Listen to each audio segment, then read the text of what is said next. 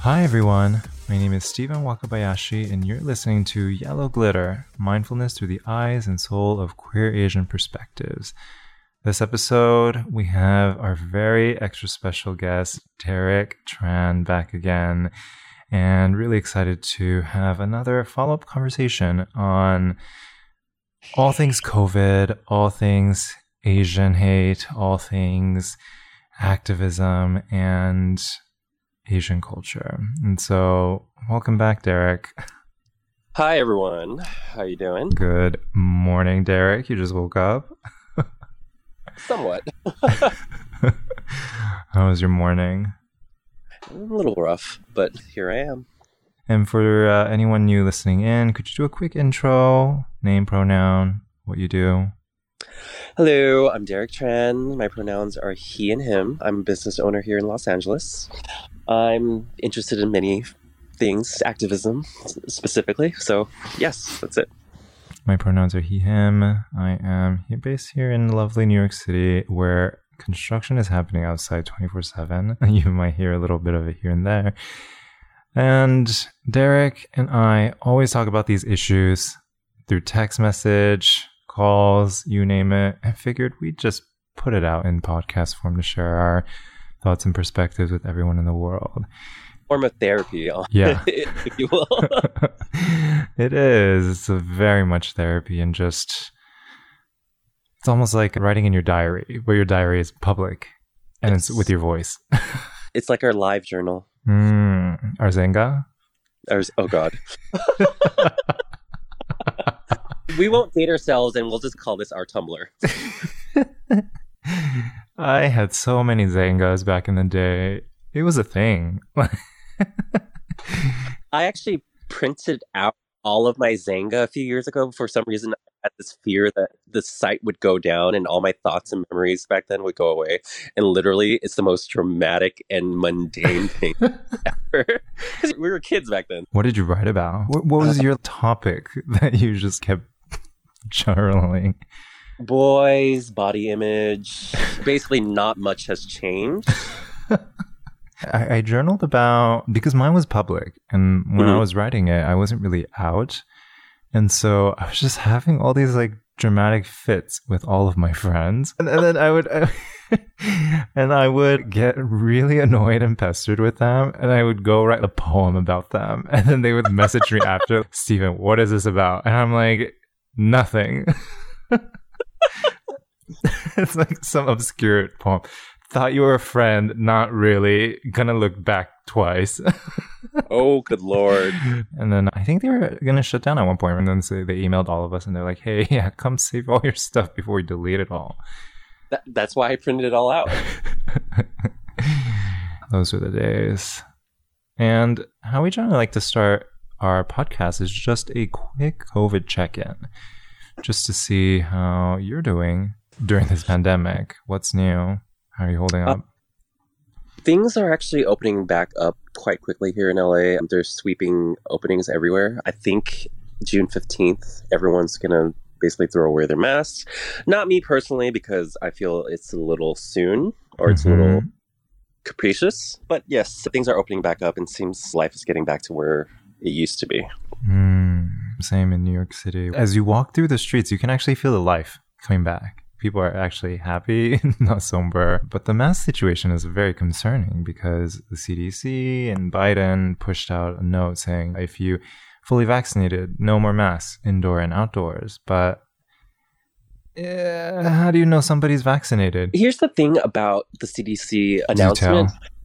I think a lot of people tend to just read headlines and don't read anything underneath that. So they're not quite educated. And a lot of times Asians put out things that get your attention, and a lot of times it's very misleading. Nature of my business, I have to deal with people every day, and there was actually a person that very same day walked in and said, I don't have to wear masks. The CDC said so. I looked her straight in her face and I told her, the CDC isn't a governing body. It's not a part of the government. It's not a mayor. It's not a senator. It's not anything.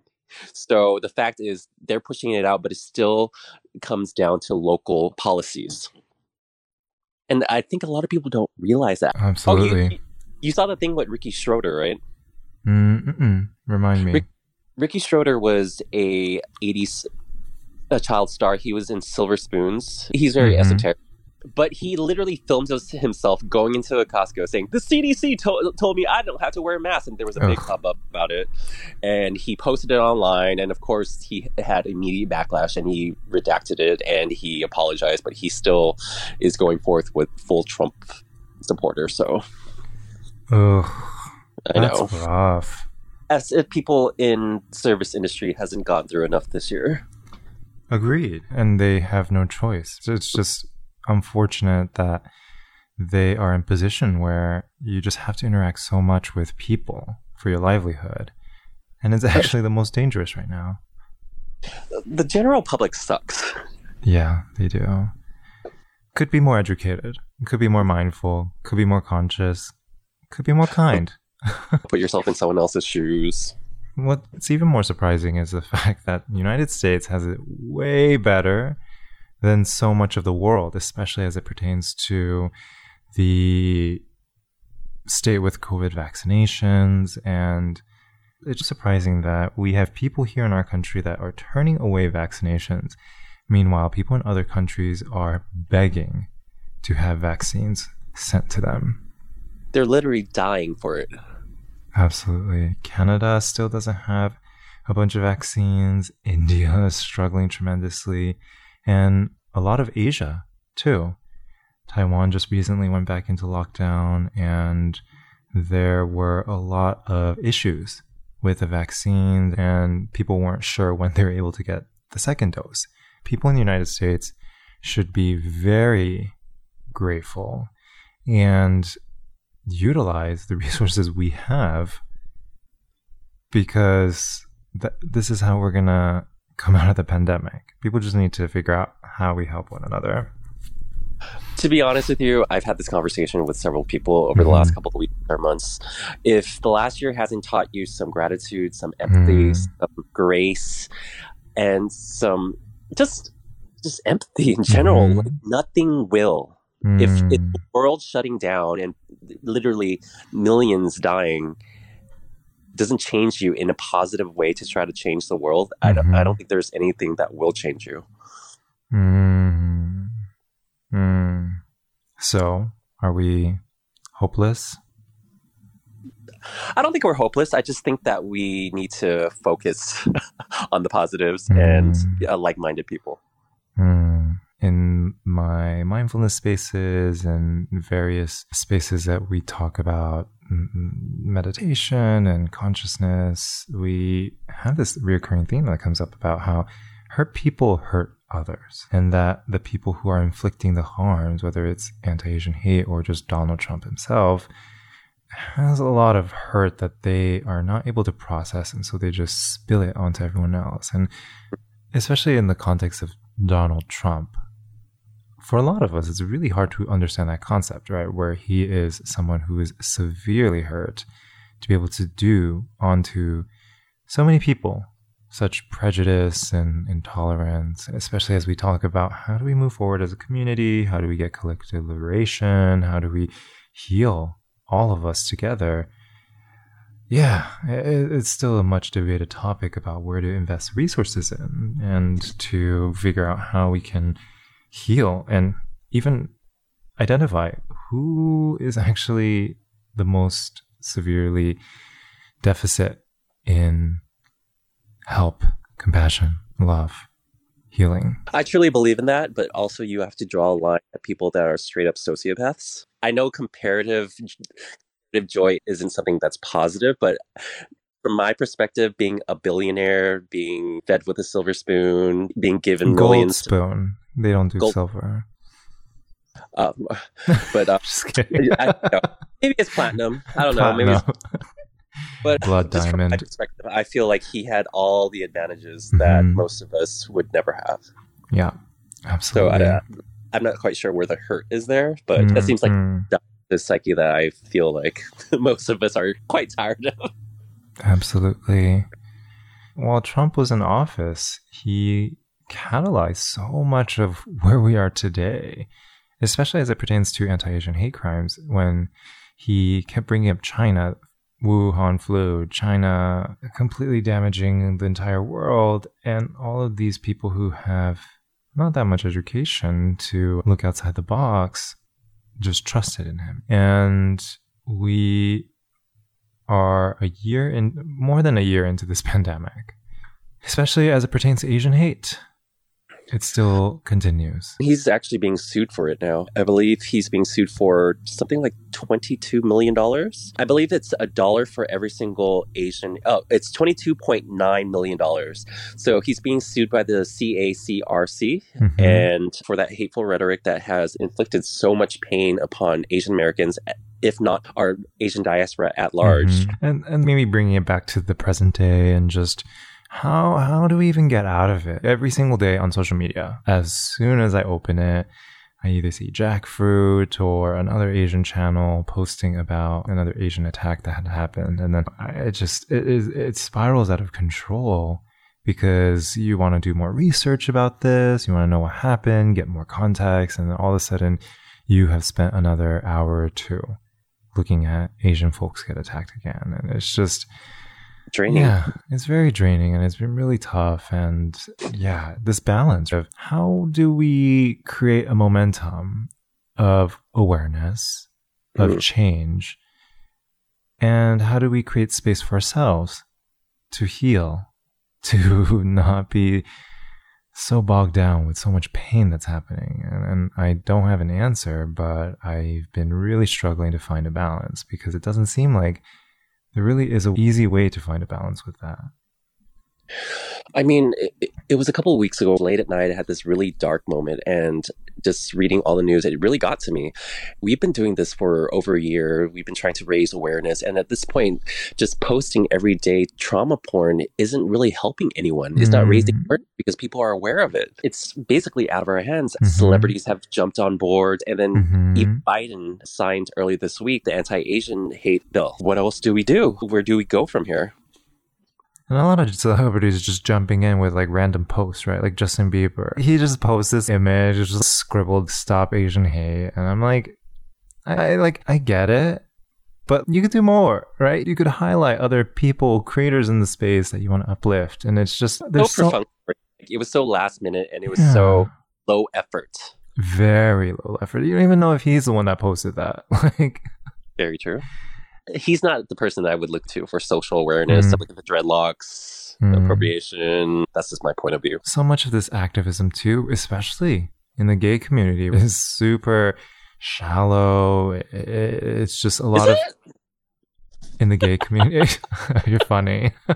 Yeah, it's like all these gay white men. Remember at one point, we're just like, we talked about this so many times. They're just like posting about these naked photos and the hashtag Stop Asian Hate on the bottom. I'm just like, what? This doesn't even make sense. And it just keeps continuing. And it's not only white men. Yeah. I know several different people of color that are equally shallow. I've been doing a much better job of cleansing my Instagram following feed to make sure I'm parsing out some of these people. Good. I think that's something we all really need to do. Sometimes it's a little unfortunate because you look at who is on the forefront of queer media. Look at the big queer YouTube celebrities, queer Instagram celebrities. Queer Eye. Exactly. Like the whole team at Queer Eye. They are the last people to get into social issues during the moment. Even Tan France, right? I have given my 2 cents on Tan France many times. And especially as an Asian individual, I'm so disappointed time and time again, especially in the height of Asian hate crimes. His Instagram feed is sponsored products. I just have so many thoughts. That's just the way celebrity works, though. To come to a point where you realize that if you show that you have some sort of depth, that people will think that it'll affect their trajectory.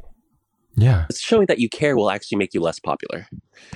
And it's so sad, especially in the last year with everything that's happened with COVID, with BLM, even with Palestine, which is ridiculous. It's sad that we've come to a point where we can't say anything because we feel like people will think less of us or will think we're too much. At this point, too, you have to have an opinion. We're just at the point where if you aren't for BLM or you aren't for Stop Asian Hate, it's very questionable what you really are for. And same thing goes for Palestine and so much around the world, right? Stuff that's happening in Colombia, many parts of Asia, Southeast Asia, Philippines. I saw this a while ago, and it's very true. Opinionated people go around bothering each other.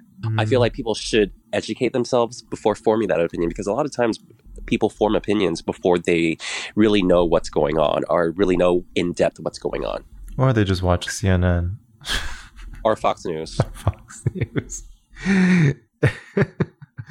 At least this is what I've learned in the past year, is we just have to be really conscientious of areas where we're getting news from and also understanding where they get their money from, just as much as news channels. Same thing for influencers. And a lot of influencers who aren't speaking out, they have brands that they don't want to alienate and to lose funding. The more we can understand how money plays a huge pivotal role in people speaking out. 99% of news media is owned by a handful of companies.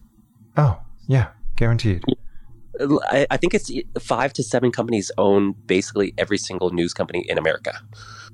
So you really have to track that, who's pulling the strings on these things and who's funding them. Absolutely. And the perspectives they put out at the end, who benefits too. Yes. On the flip side, what do you do to be informed?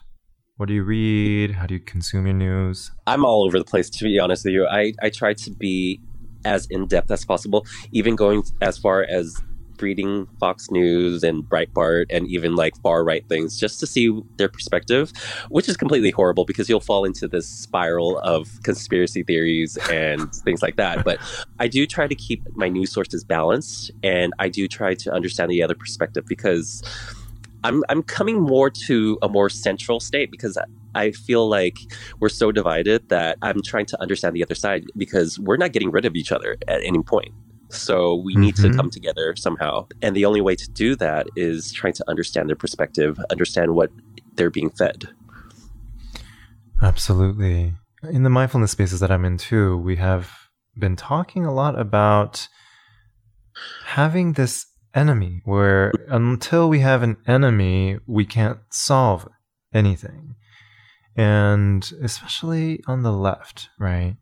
I think the enemy has been white supremacy. And while I understand as a concept, it is terrible, absolutely wretched.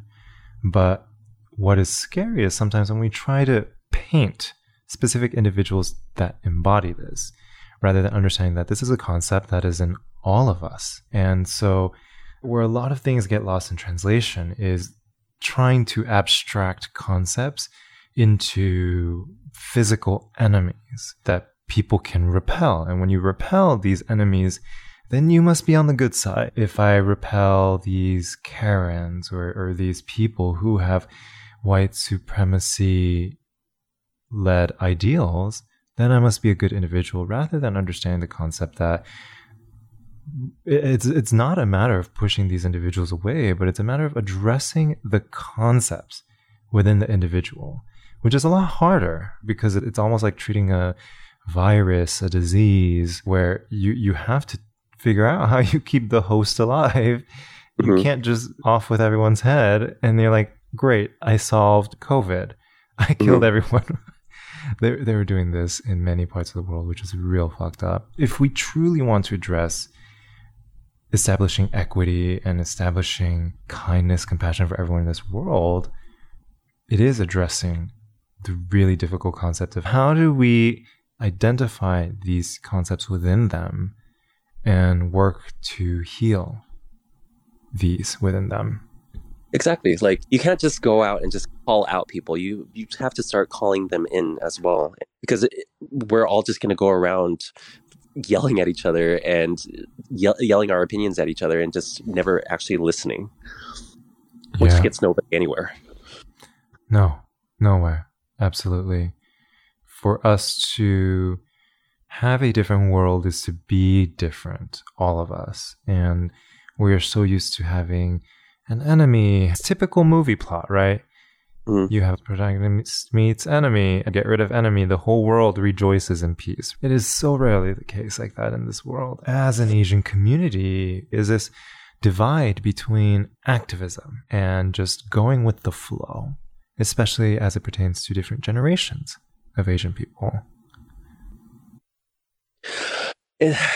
Trust me, I've seen how difficult it's been. Certain friend circles, especially Asian American, there have been many of us that have been speaking out every day, if not every minute of the last year, but there's a large majority that have been keeping silent. I was actually speaking to Randy of Banh Mi Chronicles and talking about the Vietnamese diaspora and how if you don't fall into a certain mold, a lot of us are very independent thinkers. We don't fall into these troops of ABG, ABB. Culturally, I don't know what it is. Maybe it's the Confucianism, maybe it's the filial piety, but so many of us just chose not to speak up in the last year. I know it's not everybody's job, and there are certain people that will come out as leaders, and people will follow, but it's very disheartening to feel the work that we're doing right now isn't supported by people, because maybe that's my fault, a fault in my own thinking, where they're not showing that they care. So maybe that's my issue, but it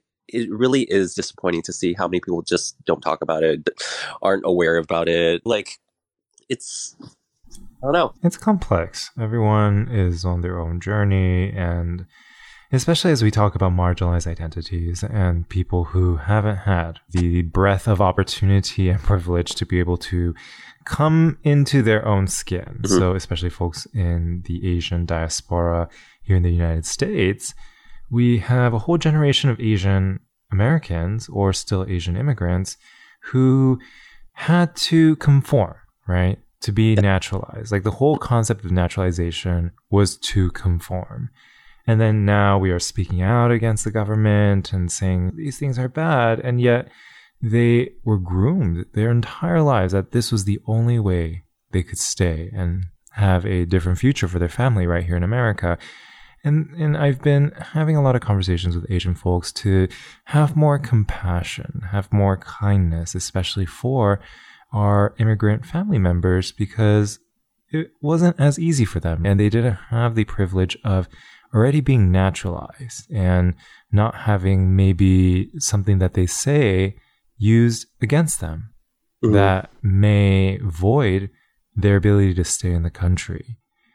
And there's also a very different power dynamic where if we are naturalized in the country that we are speaking out on, we don't face deportation. At least for myself, it's been finding compassion for understanding the conditions that people were brought up in, having kindness for people on their own journey, especially for folks in the BIPOC community, and uplifting the little actions that exist or that's done so that people feel more empowered when they speak up.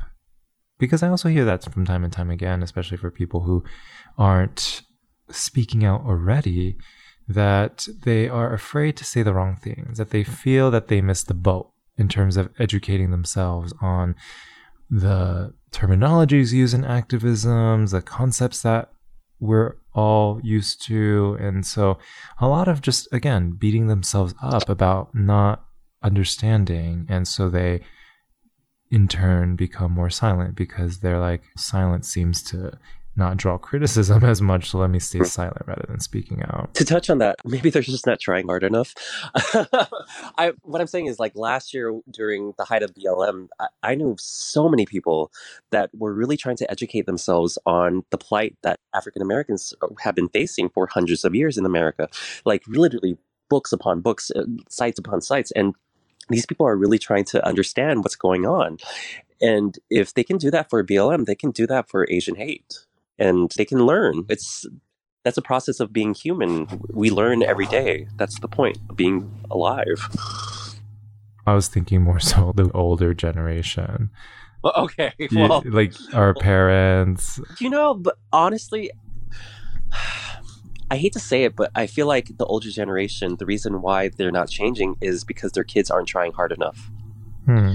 I do feel like because of filial piety, a lot of times we don't want to argue with our parents and we don't want to correct our parents. And on their end, they tend to be very self-righteous. They're like, I'm the parent. I know everything. I've lived longer than you. I gave birth to you. Why are you trying to teach me things? And I ran into that myself with my mother. And even though she was in a different country, she was still reading like very rights Vietnamese media, which is terrible. I don't know if you saw how many people were supporting Trump on the Vietnamese camps, but it was yikes. Disturbingly a lot, yeah. It was a lot. And honestly, she was on the boat last year, and I had to talk to her, FaceTime her almost every day, talk to her about everything that's happening. I was talking to her about the Asian crimes right when it was happening, and she didn't kick into it until 6 months ago.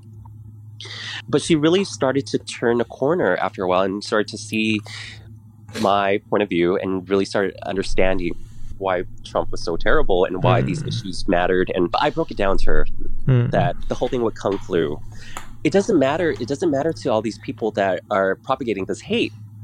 It doesn't matter if you're Chinese or Vietnamese or Korean or Chinese or any other ethnicity. We all look the same to them.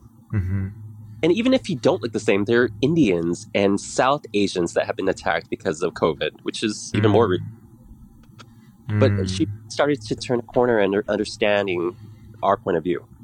So I do feel like the generation that was born here or Americanized, they have a job to do. They really need to start talking to their parents about difficult issues or things they might not necessarily agree with. Because my mother's in her 70s, and if she can change her opinion in her 70s, I really think anyone can. It's just about putting in the work. Yeah, absolutely. I just tell my mom, Mommy, you can't say that. There's some things that she says, I just say, yeah, you can't say that. It's just okay.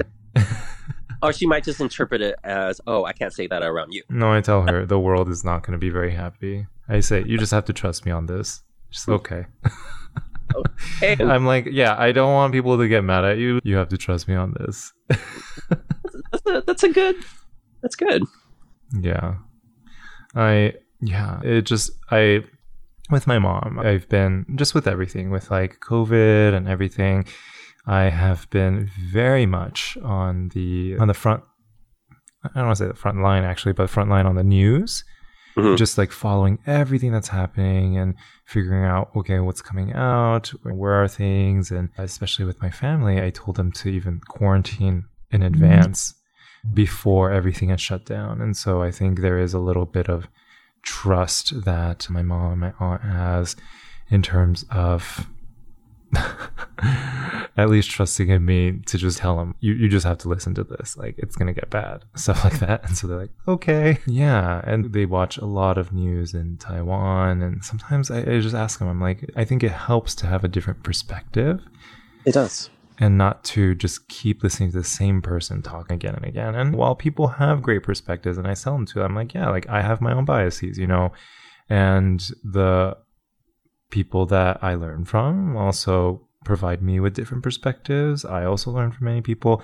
And so I said, it doesn't hurt to have other perspectives in the mix. And it's just up to us to be able to learn. Yeah. It's sad to see people go through life with only one perspective. And I do feel like the problems in America right now, there are certain people that only have one perspective of their whole life, and they're not unaware of anyone else's perspective. And I feel like they are the people causing a lot of problems in America right now. And there are so many cultural things that are just so deep, because you mentioned like filial piety, and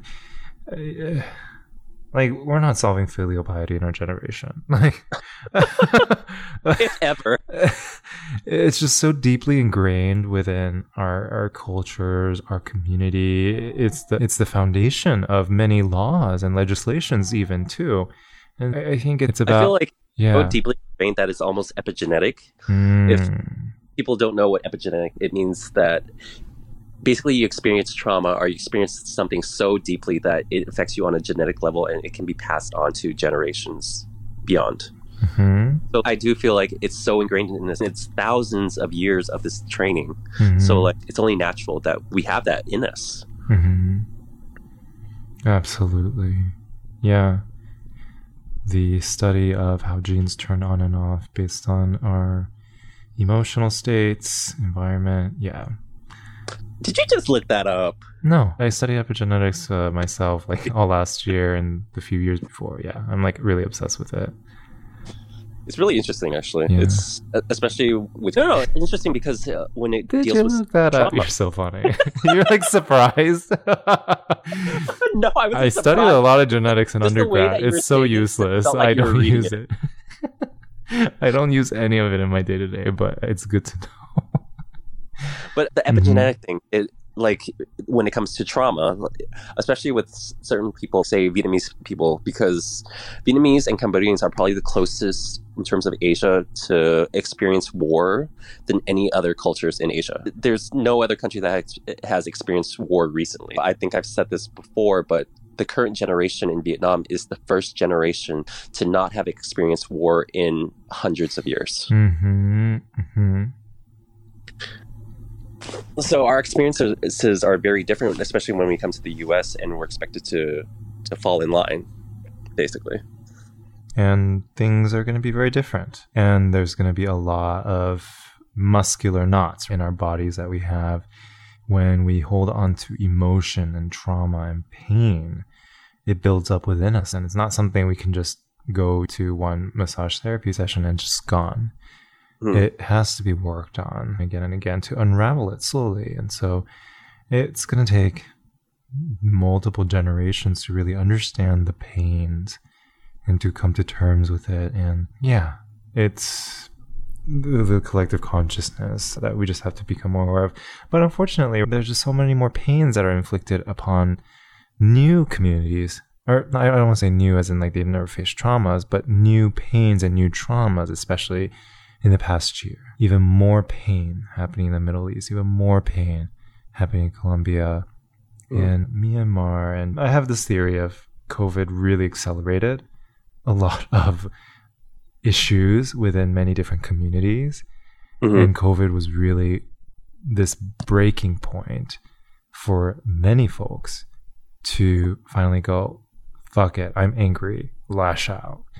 And so definitely. Yeah. And especially between the Asian cultures. You can really parallel that to the Asian and Black experience over the last year, especially the animosity between the two cultures, when in reality we're so interconnected and we've been allies for generations, but yet there's still this animosity between us. It's gone so far in the media that even, what's her name? Jada Pinkett Smith and Will Smith on Red Table spoke with Lisa Ling about it and how we really need to have each other's back because that is the only way out of this.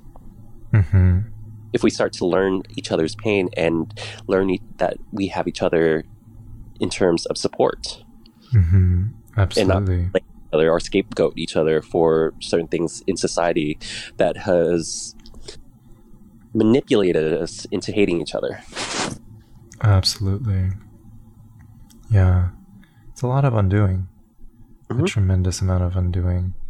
And there is so much hope that we have, especially as we see the younger generation starting to become more in tune with social issues and dedicating their platform. I actually recently read an article, I forget through what channel, about how Gen Z, there's a growing movement of folks who actually are turning off and walking away from social media because they see the generations before them so obsessed and tied down to it. And I thought that was very fascinating. Yeah. And refreshing that you have this younger generation that can actually see issues with our generation before us, right? We're like, oh yeah, I'm never going to be like that. Obviously, duh. And we're like stuck in social media. And then the generation coming up, look at it and go, how are these millennials so stuck on social media? You're talking about Gen Alpha right now, right? Is it Gen Alpha? Gen Alpha is the generation after Gen Z. The article was saying Gen Z in particular. Yeah. Aren't Gen Z the people on TikTok? There's a growing trend of people who, they're on TikTok, but they eliminated themselves from being on Twitter, Instagram, Facebook. It's great that the younger generation is starting to speak out more. We had a conversation a while back where I think we were talking about the pros and cons that these children, they have to go about this. They're exposed to this trauma. They're exposed to all these things happening in the media right now. But on the positive side, they're being activated and they're actually speaking about the issues. And that is the only way that change can happen. If we were talking about these things when we're that age, imagine how far we would have come by now. Mm-hmm. Imagine how the world would have changed if we would have been aware about it at 10, 8, 9, pre-pubescent ages. And they're talking about this and they're really passionate about it. Mm-hmm, mm-hmm. Very passionate. And the only feedback I have with that is making sure that we, as we work in the space of activism, also give voice and a platform to the lived experiences before us. Mm-hmm. And I think what's really tricky, especially on social media, and these folks, the younger folks in activism gaining such a tremendous amount of followings, I see them really cannibalizing a lot of the content from a lot of other folks, and then putting it on their channel, talking about what other people are talking about, and using that to uplift their space. And it is really this fine balance of, yes, I get it, you're talking about issues that are, pervasive in society, but we have to pay respects and we have to give the space to lived experiences who can sometimes speak about the issues much better than us. And it's a fine balance that I think the next generation, as they work through some of the stuff, we're going to see some growing pains with it. Are you talking about like the white TikTokers that are stealing content from people of color with activism? I'm specifically talking about the younger POC TikTokers who are like 16, 17, talking about a lot of really important, deep issues, but just taking some of the concepts. Like I was just listening to some of them talk about issues in like the workplace and stuff like that, and I was like, but you've never worked. So what? I'm like, where are you getting these lessons from? And they were just like giving some advice in like the workplace, and I was just like, might not be the best space for you to talk about that. I could see how it's important, beneficial, but in those instances, we have to give space to those who have lived experiences that we want to share and uplift. All I can say is keep pushing. I know it's out of our hands at this point because laws are being signed into effect and people that have huge platforms have taken this on. But the fact is, we still need to talk about this. We still need to push forward. We still need to raise awareness of these issues and just have each other's backs. Absolutely. And this work isn't on us as individuals to shoulder and solve either. Exactly. We have to be able to figure out, right, how we work together, come together, how we celebrate different types of activism too, right? That there is not a single way of liberation. Otherwise, that is very much aligned with colonial mentality where it's one way or the highway. And so the more we can create space for not just ourselves and our perspectives, which is really important, but also creating space for others that may agree with us, others that might not agree with us. But at the end of the day, just finding a common ground to be able to connect and to be able to celebrate one another so that we can get collective liberation for folks like us and everyone else. And so as we wrap up, any single lesson that maybe you have discovered that you want to just share with our listeners? I think a really important thing over the last year that I've always thought it over during my lifetime, just realize you don't know everything and that there are things out there that you really need to educate yourself on. Because a lot of times the people that feel like they do know everything, they don't bother to educate themselves on the issue at large or in depth. People talk about Palestine and Israel and not really educate themselves on the conflict and why it's an issue. Same thing with the struggle between Asian and Blacks, the struggle of Black people in general, period. People really need to educate themselves and step back and say, I don't know everything, so educate me, tell me. I think that's great. Yeah, and then myself, the lesson that I've been working a lot more recently has been joy. To observe when I am coming from a place of joy or I'm coming from a place of sometimes manufactured joy, that we have to be really cognizant of and to not make that up particularly because once we start manufacturing it and trying to figure out how to manufacture it, it's not really joy anymore, you know? And so using that as a litmus test to determine what's going well. What is something that I want to celebrate more with other people? And using that to determine what projects I want to work on, where I want to put more emphasis on, has been very enlightening. Always great to have these conversations with you, and you offer so much insight and so much wisdom and kindness in your spoken word. And for anyone who's listening, if they want to follow you, get in touch with you, where can they find you? You can find me on Instagram, Find Your Fearless, and basically that's my only social media right now because I just can't handle it. Same with me too. I've just been really struggling with having every single platform. And so, yeah, you can find me at Stephen Wakabayashi on Instagram as well. And so with that, we come to a close. Hope everyone listening, you have an awesome rest of your day, and we'll talk to you later. Bye. Bye.